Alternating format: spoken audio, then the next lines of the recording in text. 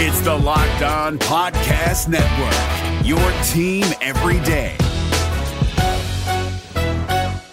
Jackson Gatlin here, host of the Monday edition Locked On NBA podcast. Every Monday, I cover the three biggest stories in the NBA with the local experts from Locked On. It's an awesome recap of the weekend of the NBA and a look at what's ahead. Mark your calendars on Monday to join me for Locked On NBA podcast, available on YouTube and wherever you get your podcasts. Hey guys, Wes Goldberg of Locked On Heat here with my co-host David Ramil. Before we jump into this episode, we're going to do something that we rarely do, and that is to make a humble ask of you. We have a brand new Patreon page. You can find it by going to patreon.com/LockedOnHeat. And we're asking for people to commit to pledging $1 a month to help us improve the quality of the show. So check it out. Please take a look. And if you're so inclined to help us out and improve your own listening experience, donate to our fund. We put out so much free material. The podcast is free, and we spend a lot of time and effort trying to make it the best daily podcast we can for you, the listener. To do that, all we're asking for is 20 listeners to pledge about $1 a month. That would cover the overhead for the software that we're hoping to adopt and use.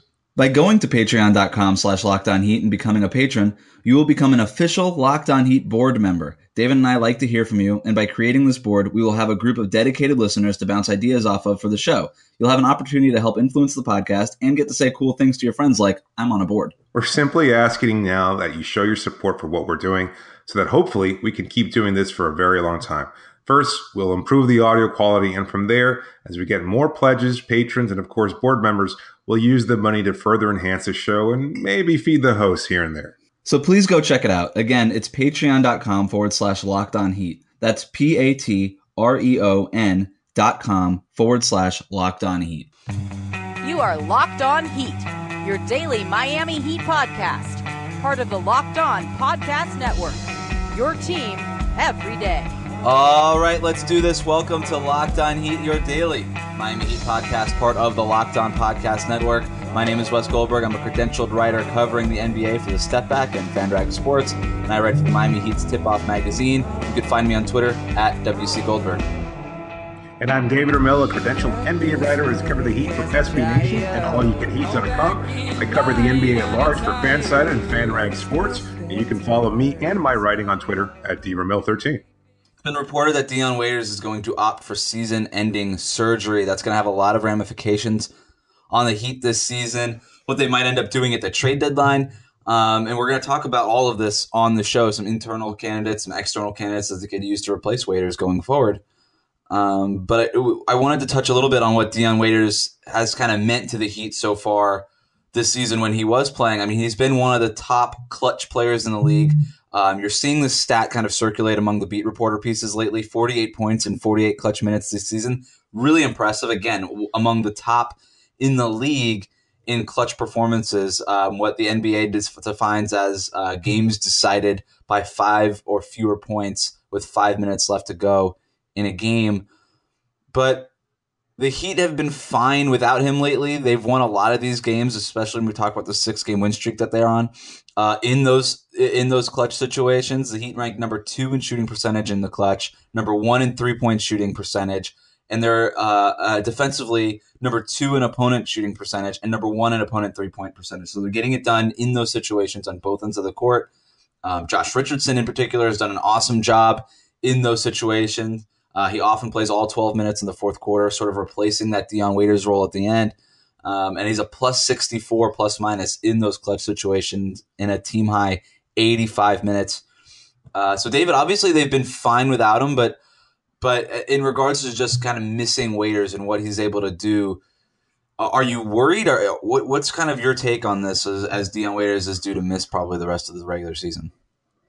I'm not worried. I'm strangely not worried considering how much I appreciate what Waiters brings to the table. But as far as like his earlier clutch, production, I think a lot of that was him trying to recreate the role that he, succeeded in holding last season, especially when he was such a crucial part of that 13-game win streak last year, of the 30-11 stretch to end the season. There were so many key games in which he played a significant part in helping seal a victory for Miami. that I think he was trying to recreate that a little bit, especially after having signed the lucrative deal that he did over the summer. So I think there was a lot of him understanding that his role on the team was supposed to be bigger. Maybe everybody else kind of taking a back seat and deferring a little bit to Dion because of Dion's personality and the idea of trying to keep chemistry and maintain the peace, along the roster. But I'm not necessarily as worried because, like with any injury, it creates opportunities for other guys to understand the game a little bit better, to get experience. Like even if Dion had come back, one of the things that Goran Dragic pointed out when he recorded his recent podcast with Zach Lowe of ESPN was talking about something that you and I have mentioned on occasion, that injuries aren't necessarily a bad thing, especially on a team as well coached as Miami, because they create opportunities for other guys to gain valuable experience. Now we have Josh Ritson flourishing as the team's best player. We have Tyler Johnson understanding his role a little bit better as he comes in and out of the lineup due to injury. You got other guys there producing at a higher level. You get rookies like Bam Adebayo or last season Rodney McGruder, a bunch of guys kind of stepping up and playing key roles, and I think that's still the case. So when it comes to this season, I think we have enough players currently on the roster to make up for the lack of Dion. Dion is a controversial figure, obviously, because of his high usage, because he's not necessarily the most efficient player, but there are some benefits, despite what a lot of Heat Twitter thinks, on having him on the floor, because he does create opportunities for others. He is overall a solid defender, even though his defense has been off a little this season. I think he's, if nothing else, he's willing to take shots that a lot of guys aren't. Sometimes that's a detriment. Sometimes it's a positive. And I think mostly during his Heat tenure, it's been a positive, although some might argue otherwise. Well, I think what the Heat are going to miss is sort of that shot creating ability that you're talking about. I mean, yes, he's willing to take some shots that other guys aren't, but that's often served the Heat well. I thought so many times at the start of this season that they sort of defaulted towards that. Like they were just like, okay, last 2 minutes, just give it to Dion. We'll see what happens. And the offense basically would fall apart. It basically would ride on either Dion making or missing contested jumpers, which I just thought was not an efficient way to end those games. And that's true because, when Waiters has been out, this team has been even better, I think, in clutch situations. Regardless, I don't even want to talk about advanced stats, just winning close games at the end. They've been better at it since Waiters has been out. And I don't want to completely put that on Dion because I think that the Heat, the coaching staff, the roster, his teammates kind of defaulted to him in those situations anyway. So what you're kind of talking about here is those injuries that kind of, the necessity is the father of invention or whatever however the saying goes. And that's sort of what's happening here. And Spoelstra, by the way, has done a phenomenal job throughout his career of figuring things out because guys have been injured. You can go back to the Big Three era when he had to move Chris Bosh to center. I mean, just kind of injuries kind of dictating the way he sets his roster and his game plan and formulates, the way the offense and the defense runs. He's always been really great at it. I think what the Heat are going to miss, though, with Waiters is just that drive and kick ability. If you're worried at all about the wear and tear on Dragic down the stretch of an 82-game regular season, that might have come in handy later on. It was only inevitable that Dion Waiters was going to go on like a 10-game streak where he was the best player in the league, and we all fell in love with him again. Again, that was going to happen at some point if he were healthy, as is, such as life on Dion Waiters Island. But, outside of all of that, look, I like Dion Waiters. I still own property on the island. I just think that the Heat right now are better off without him. And I really don't think that they're going to miss him a whole lot. And it sounds like you're sort of on that side of the fence with me. Given where this team is right now and who their best players are and where they need to develop, where Dragic is probably their best pure offensive player. Josh Richardson is their best two-way player. And just the fact that they're trying to get these guys more involved and just, the development of Wayne Ellington, as the one of the best three-point shooters in the league right now and do it all sort of offensive player who spaces the floor for them, who needs more minutes to do that. They're better off without Dion right now. It's tough to separate the two because the reality is that this is a team that was on the upswing and maybe has slowly been developing towards where they're at right now. They've also, found a nice weak spot in their schedule that they've been able to take advantage of. So how much is that because of Dion's absence, and how much of that is just organic growth on the part of whoever's left on the roster? I mean, they've gotten better without Whiteside too. Does that mean that we should get rid of him, or that we shouldn't play him at all? I mean, I think it's just trying to find different roles in this team. Yeah, you're right. And just like Whiteside, he comes back from injury and he plays a little bit of a different role. So what do you think Dion's role should be? Who knows what it will be? What do you think he should? I think he should be coming off the bench. I think he should come off the bench as a sixth man. I think he has a lot of value in that. I don't know. Look, I mean, that's been brought up to him in the past when he's been struggling, and he's told reporters, look, I'm a starter in this league. I'm not coming off the bench. We know that attitude doesn't fly in Miami. We know that the Heat culture dictates that you do your job and you do what the coaches ask of you, right? And we'll see if he agrees with that or not. We can talk about tensions in the organization with that. But I just what his best role is, I think that's it. And then if you bring him off the bench and he's hot, you can ride that hot hand that Spoelstra is known to do. I think that's the best role for him, though. That probably is the best role for him. I mean, that's I think high usage players like that, especially as potentially inefficient as Dion can be on a nightly basis, I think the best thing for him is just to kind of be the scorer off the bench, the facilitator scorer off the bench, because he needs to play both roles.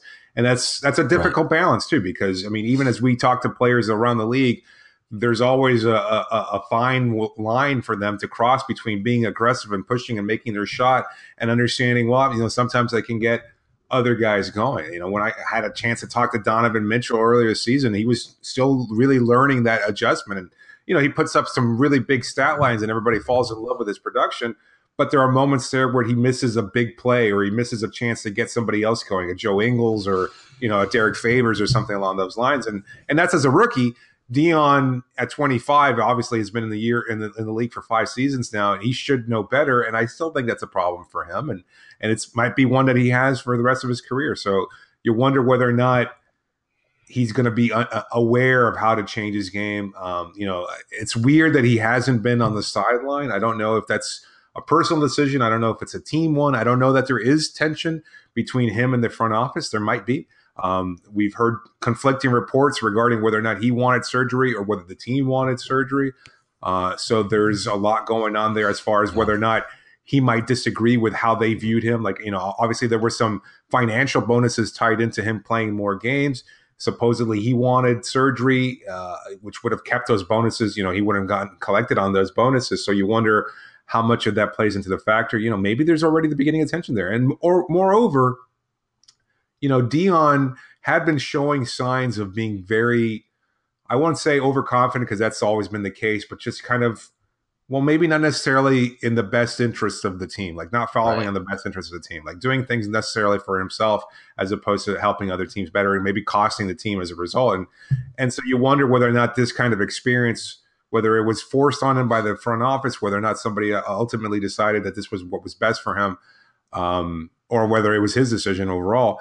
Maybe this provides a kind of humbling experience for him to get back to where he was at the start of last season, where he understood that I think he had to work extra hard to prove himself, because the summer before, after, when he was, a restricted free agent, and then all of a sudden he was renounced by the Oklahoma City Thunder. And although he claims there were a lot of teams calling with more lucrative offers, the reality is he signed a pretty inexpensive deal with Miami.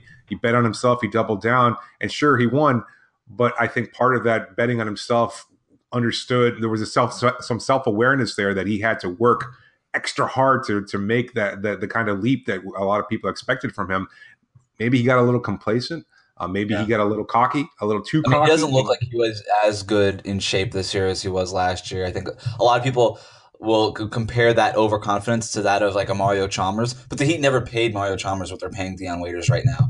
And I think that's a big difference. And just look, the Heat are going to be, it looks like they're going to be without Dion Waiters from the rest of the season, but he still has 3 years left on this contract. Maybe they wanted him to play just to get his trade value up and then try to move on from him.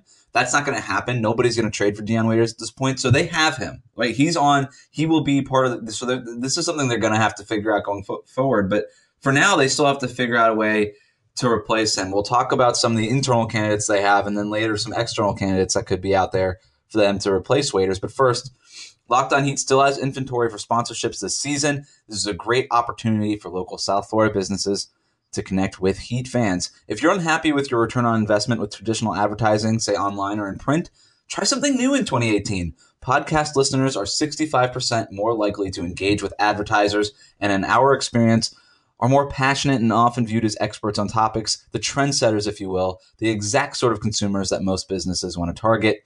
Our rates are reasonable, and they're based on the number of listens, so it's an efficient use of your time and money. For more information on rates and next steps, email us at lockedonheat@gmail.com, and we could be talking about your company right here on the show.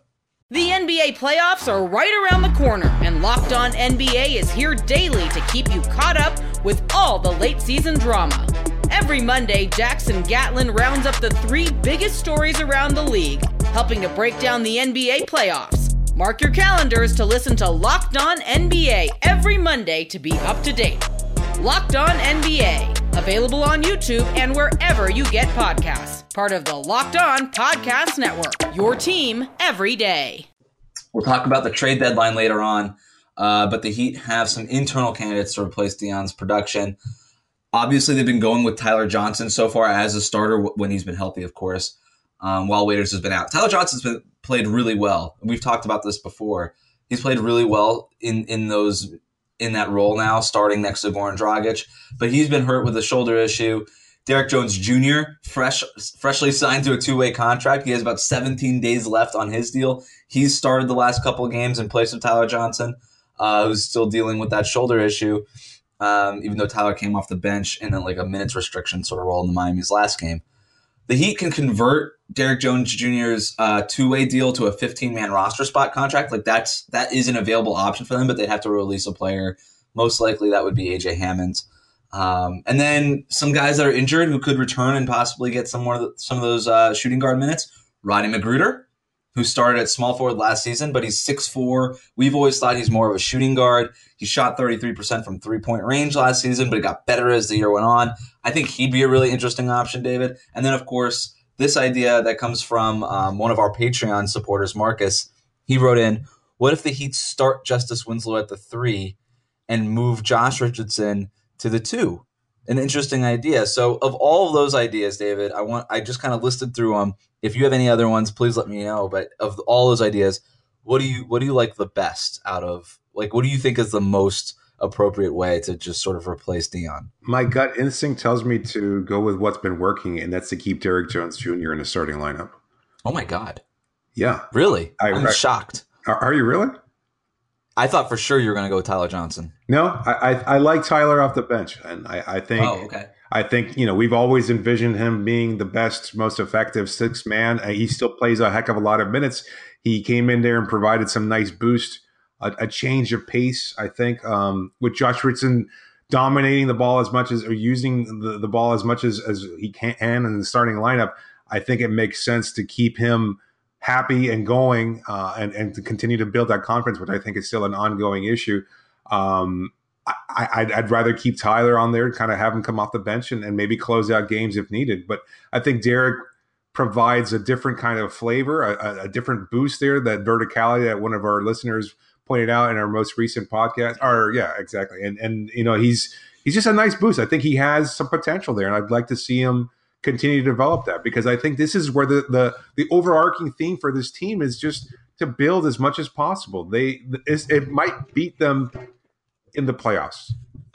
The playoffs, as we've talked about on a number of occasions, you need that star player who's going to get that offense for you when there's a clutch moment there. Maybe a guy like Dion, maybe not. We've yet to see what kind of version of Dion we might be able to get in the playoffs. So I wonder if he's that guy or not. But again, without that superstar player on this roster, maybe Miami has a limited ceiling. But I think the strength of this team can come from 8 to 9 to 10 guys being able to step in on any given moment and provide a boost, stay healthy, stay fresh, and change things around. And I think everybody's happier that way, to be honest with you, contributing a few minutes at a time. You see it at the superstar level in places like Cleveland or Golden State, where superstars take a reduced role, and maybe that's with the overall approach of winning a title. But I think that could still work here in Miami too, on a smaller scale, not necessarily with the title pursuit, but with just finding the best version of this team as possible. And for now, I think a guy like Derek provides that extra boost. Tyler off the bench makes sense to me. I think Rodney's going to be way too rusty to come in. He's going to do a lot as far as defensively is concerned, but I wonder if some of that aggression that we saw from him early on, as far as or his offense was concerned, I wonder if that'll still be there. He's got to understand his role, so there's going to be an adjustment there. And as far as Justice is concerned, wait. I want to talk about. That's a really good point that you bring up with Magruder, because that was, to me, I highlighted the Magruder idea as the one that I like the most, because for everything Derek Jones Jr. brings, small sample size, everything, considering the small sample size it's been in, I thought Magruder just is a more proven player. And I've always liked him personally as a shooting guard more than a small forward. He just kind of played the three last year out of necessity. Oh, yeah. But he does have the ability to space the floor. He does like those in-between things that Derek Jones Jr. has done in the last couple of games, as far as just getting rebounds and boxing out well and guarding guys well, and just sort of not needing the ball in a starting unit of guys who all basically need the ball. So I like that. But you're right. He might be rusty when he comes back. That might not be a viable option, at least right away. And as far as Derek Jones Jr., look, I'm really I know Heat Nation's in love with Derek Jones Jr. right now. Like, all I see is Derek Jones Jr. love on my Twitter feed right now. Yeah. And that's great. Look, I've always liked Derek Jones Jr. as an athlete, and I think there's a lot to like there. That's all there is to like about him, right? But that might exactly. That said, I have been impressed what he does for Miami as far as a transition game. There's certainly value in that, right? He's had a couple nice transition dunks and layups. Off of steals, not necessarily his steal, but like getting out on the break. Like, is in a starting unit of Dragic, along with Dragic, Richardson, Olynyk, and Whiteside, I don't think there's any doubt that just from a pure athlete standpoint, he is the most athletic of that group, right? Oh yeah, so, without a doubt. I think there might be certainly the fastest. I mean, that dude. Yeah. No. There might be concerns about his defense. Like I'm trying to think about right. During the past, he's so small. Yeah. Well, not small as in height wise, but just underweight. Skinny. Yeah, he is. Yeah, like small. He might weigh 150 pounds, maybe, maybe.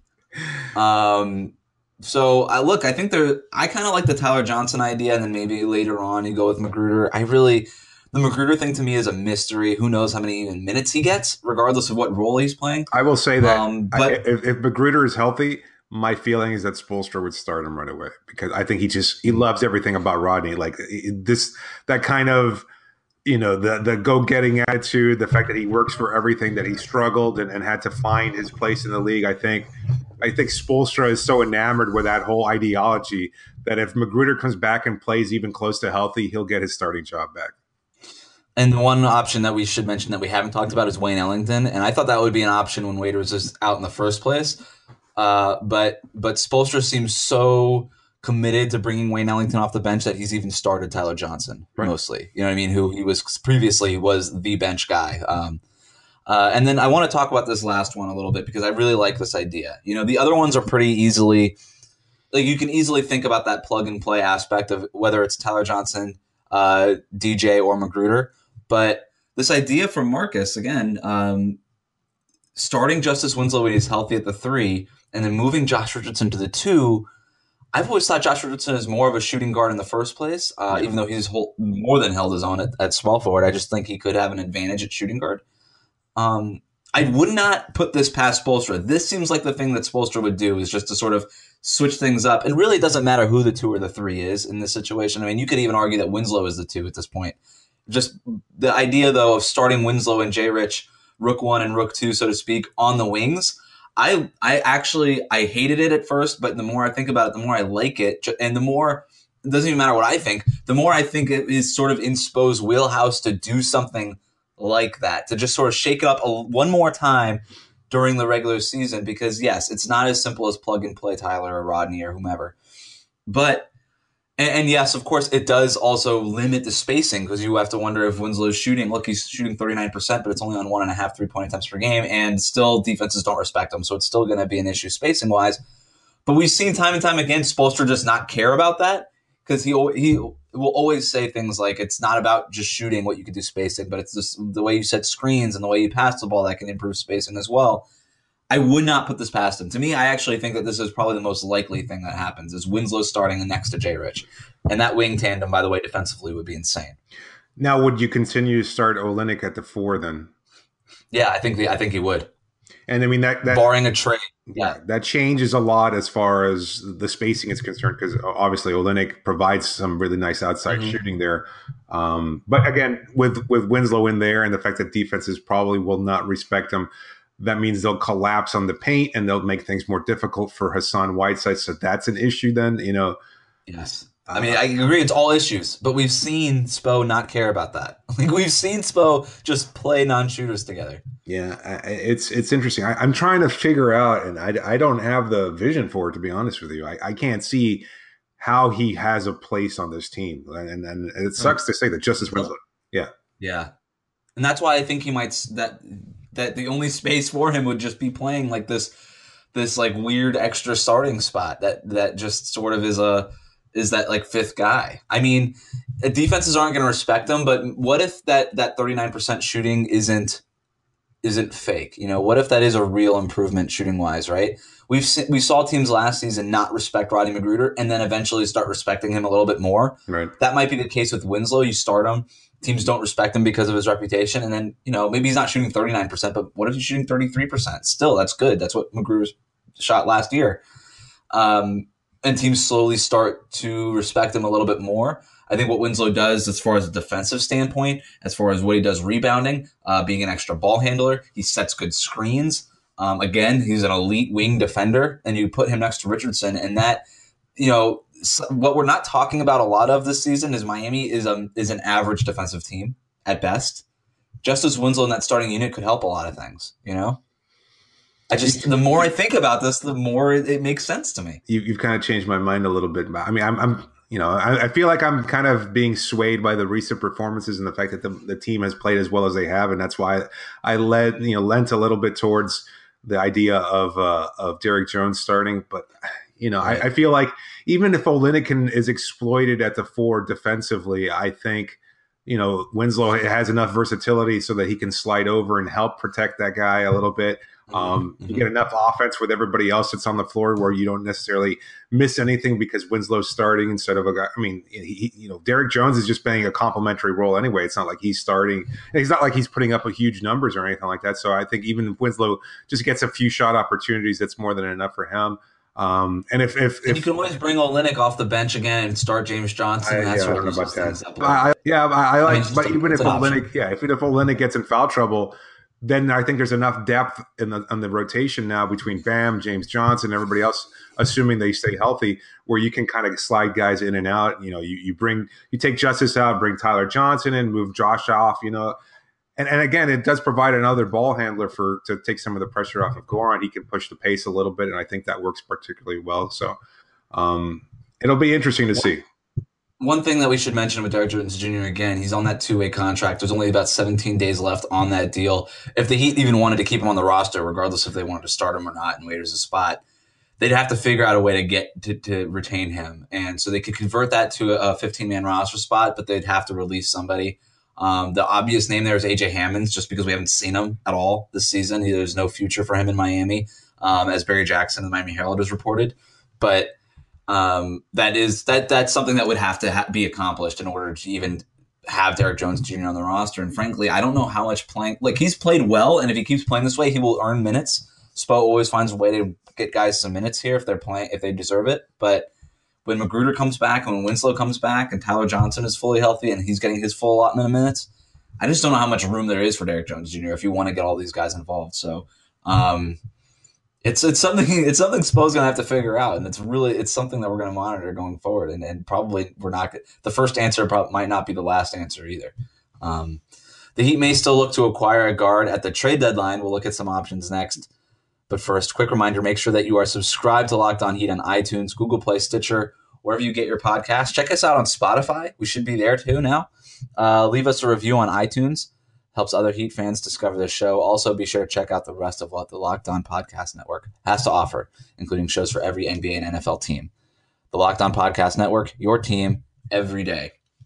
The NBA playoffs are right around the corner, and Locked On NBA is here daily to keep you caught up with all the late season drama. Every Monday, Jackson Gatlin rounds up the 3 biggest stories around the league, helping to break down the NBA playoffs. Mark your calendars to listen to Locked On NBA every Monday to be up to date. Locked On NBA, available on YouTube and wherever you get podcasts. Part of the Locked On Podcast Network, your team every day. Okay, the Heat have until Monday to apply for the disabled player exception or player option. That would give them about $5.5 million to use on a player on an expiring contract or a one-year deal by March 12th. The trade deadline, however, is February 8th, right? So they would have to trade for somebody that's making $5.5 million or less by February 8th. And if they don't, they would still, if they apply and are granted that exception, which they probably would be, I think, in this situation, if they don't trade for anybody by the deadline, they could still sign somebody by March 12th. But they would still have to create a roster spot. That's the catch there, regardless. So you either have to swap a player in a trade or release a player and sign a player. That could help them sign Derrick Jones Jr., by the way, if that's what they needed to do. If they decided to sign him to something more than a minimum contract for whatever reason. But that's not that much fun. What is fun, I think, is just trade candidates, because it's always fun to fire up the trade machine. So I've got a few of them for you, David. First one being, look, I'm not really excited about any of these. I just want to kind of preface all of this, but these are just options of guys that the Heat could trade for that are making $5.5 million or less. Aaron Aflalo or Mario Hezonja from Orlando. Do you like any of those options? No, I do not. Okay. Because you've seen the Magic up close and in person. Aflalo is what now? It's like an old guard that used to shoot well? I think he's been that for like the last 6 years now. Yeah. He still has that consistent low post game, but that's such an inefficient part of most offenses nowadays that I don't see him unleashing it very much. He doesn't really do much else. He's an okay defender. And again, most taking a flyer on Hezonja. It is, but if you're looking for a playoff push, he's not the player to help put you over it. Like he's a long-term project, and whether it's been Scott Skiles or Frank Vogel, nobody has seemed to be able to connect with him and get him to play consistent minutes. There are always flashes there. If you watch him play on any night, there's a good chance that you'll see something spectacular from him. His shot's going, his ball handling is going, and all of a sudden he starts playing at a very high level. And then the next day you'll see him and his defense is horrific. He's kind of lost out there and you don't know what's going on. And so that might be a long-term project that you want to invest in, but he's also due for an extension at some point. So you wonder whether or not that's something to consider. So I don't know. It might be like it is an intriguing buy low candidate. You know what I mean? Like if you're the Heat and you don't have any draft picks, basically trading for the 5th overall pick who has this insane athleticism and swingman ability, a guy who could play anywhere between the 4 and the 2, is really intriguing, but he's been so bad. Like if you can't get like actual playing time in Orlando and get like the coach's trust in Orlando, I don't know how I don't know if like the Heat just bank on their Heat culture and try to get something more out of him. It really is an intriguing buy low candidate. I don't know what the Magic would be looking for in return. If they want a draft pick, no way. Would they swap him just for a guy on a better deal? Like, would they just swap him for like a guy like Jordan Mickey? Like, who knows? Like, I don't know. Probably not. But no, I wouldn't see that. I think they'd be asking for a little bit more, and I don't think it'd be worth it. A couple names that we should just talk about because they are on like the trade market as far as just trade rumors go in the general NBA sense. Tyreek Evans and Lou Williams, who are both having really good seasons for Memphis and the Clippers respectively. I think they're going to get, if those teams decide to move on from those guys because they might not be making the playoffs and because Tyreek Evans is an expiring contract, I don't think that the Heat have what it takes to get that done. It's probably going to take like a late first round pick, and the Heat just obviously they don't have that. So I want to just kind of, it's not happening. Tyreek Evans, Lou Williams, not happening. But other Memphis guys, James Ennis, a return to Miami possibly. Ben McLemore, who's not very good, but might be an option. I don't know, like a 3-point shooting option there. Good size. Do any of those names? Are you open to a return of James Ennis? it's a feel good story that I don't necessarily want to read anytime soon. So, no, I don't know. None of those external candidates provide some really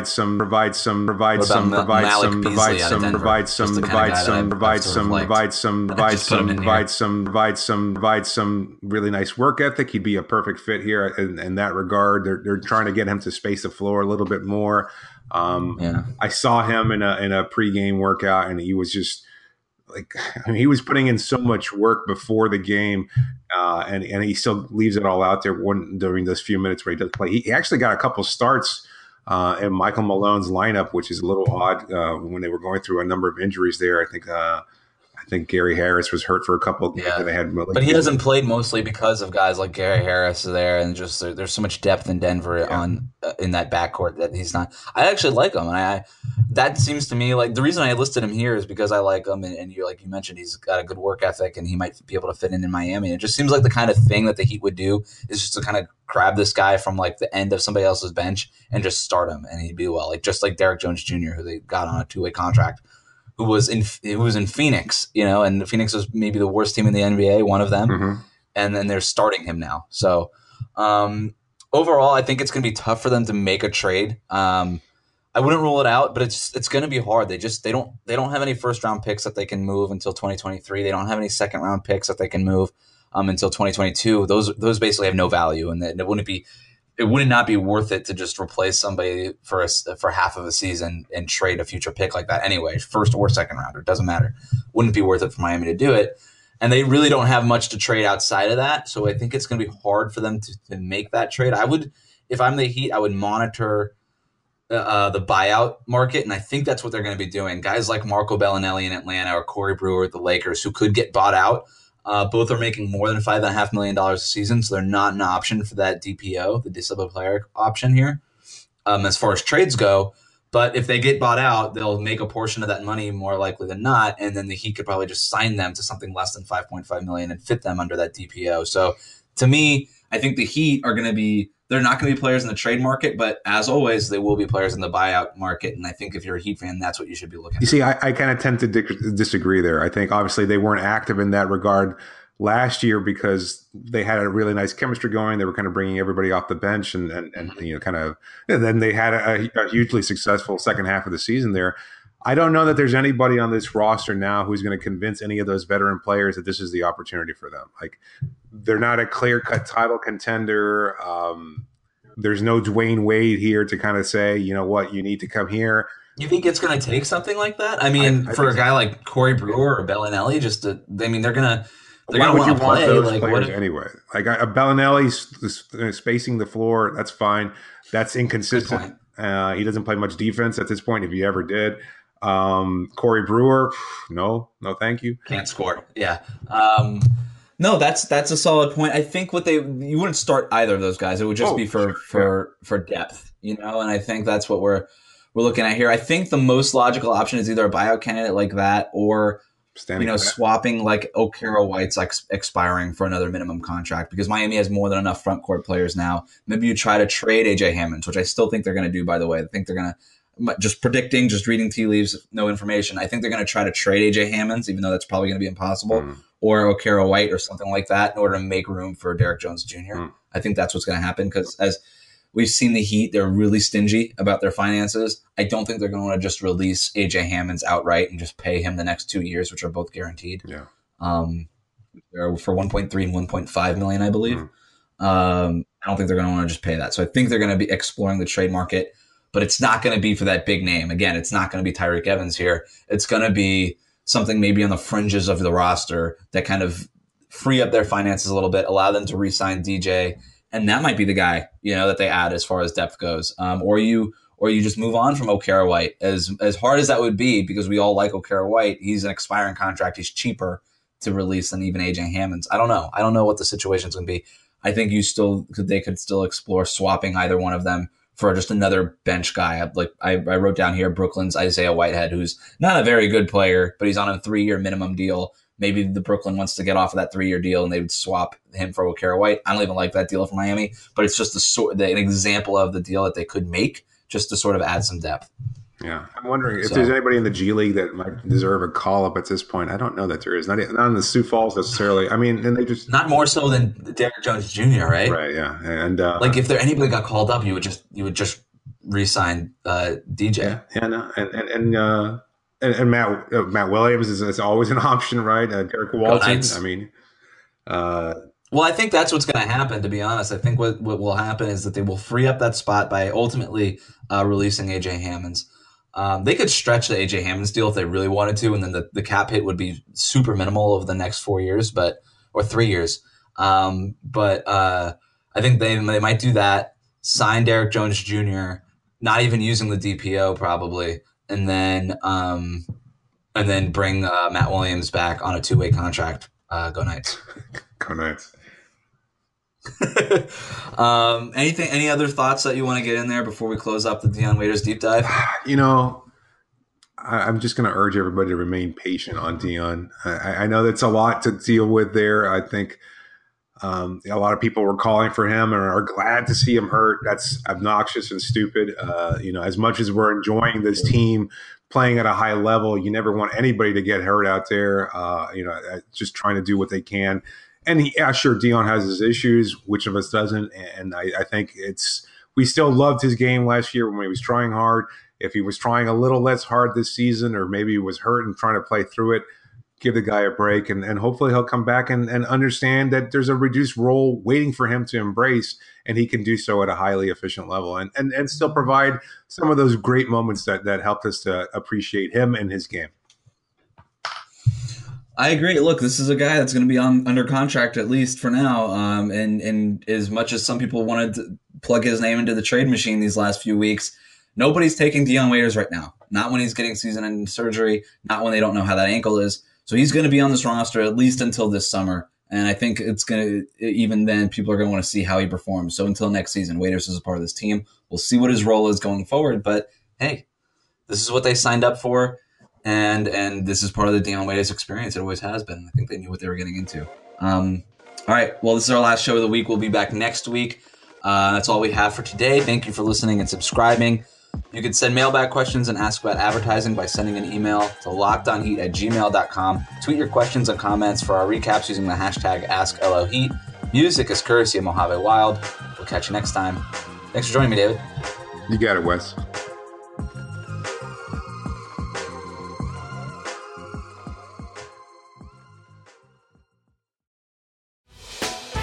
Hey, Prime members, you can listen to this Locked On podcast ad-free on Amazon Music.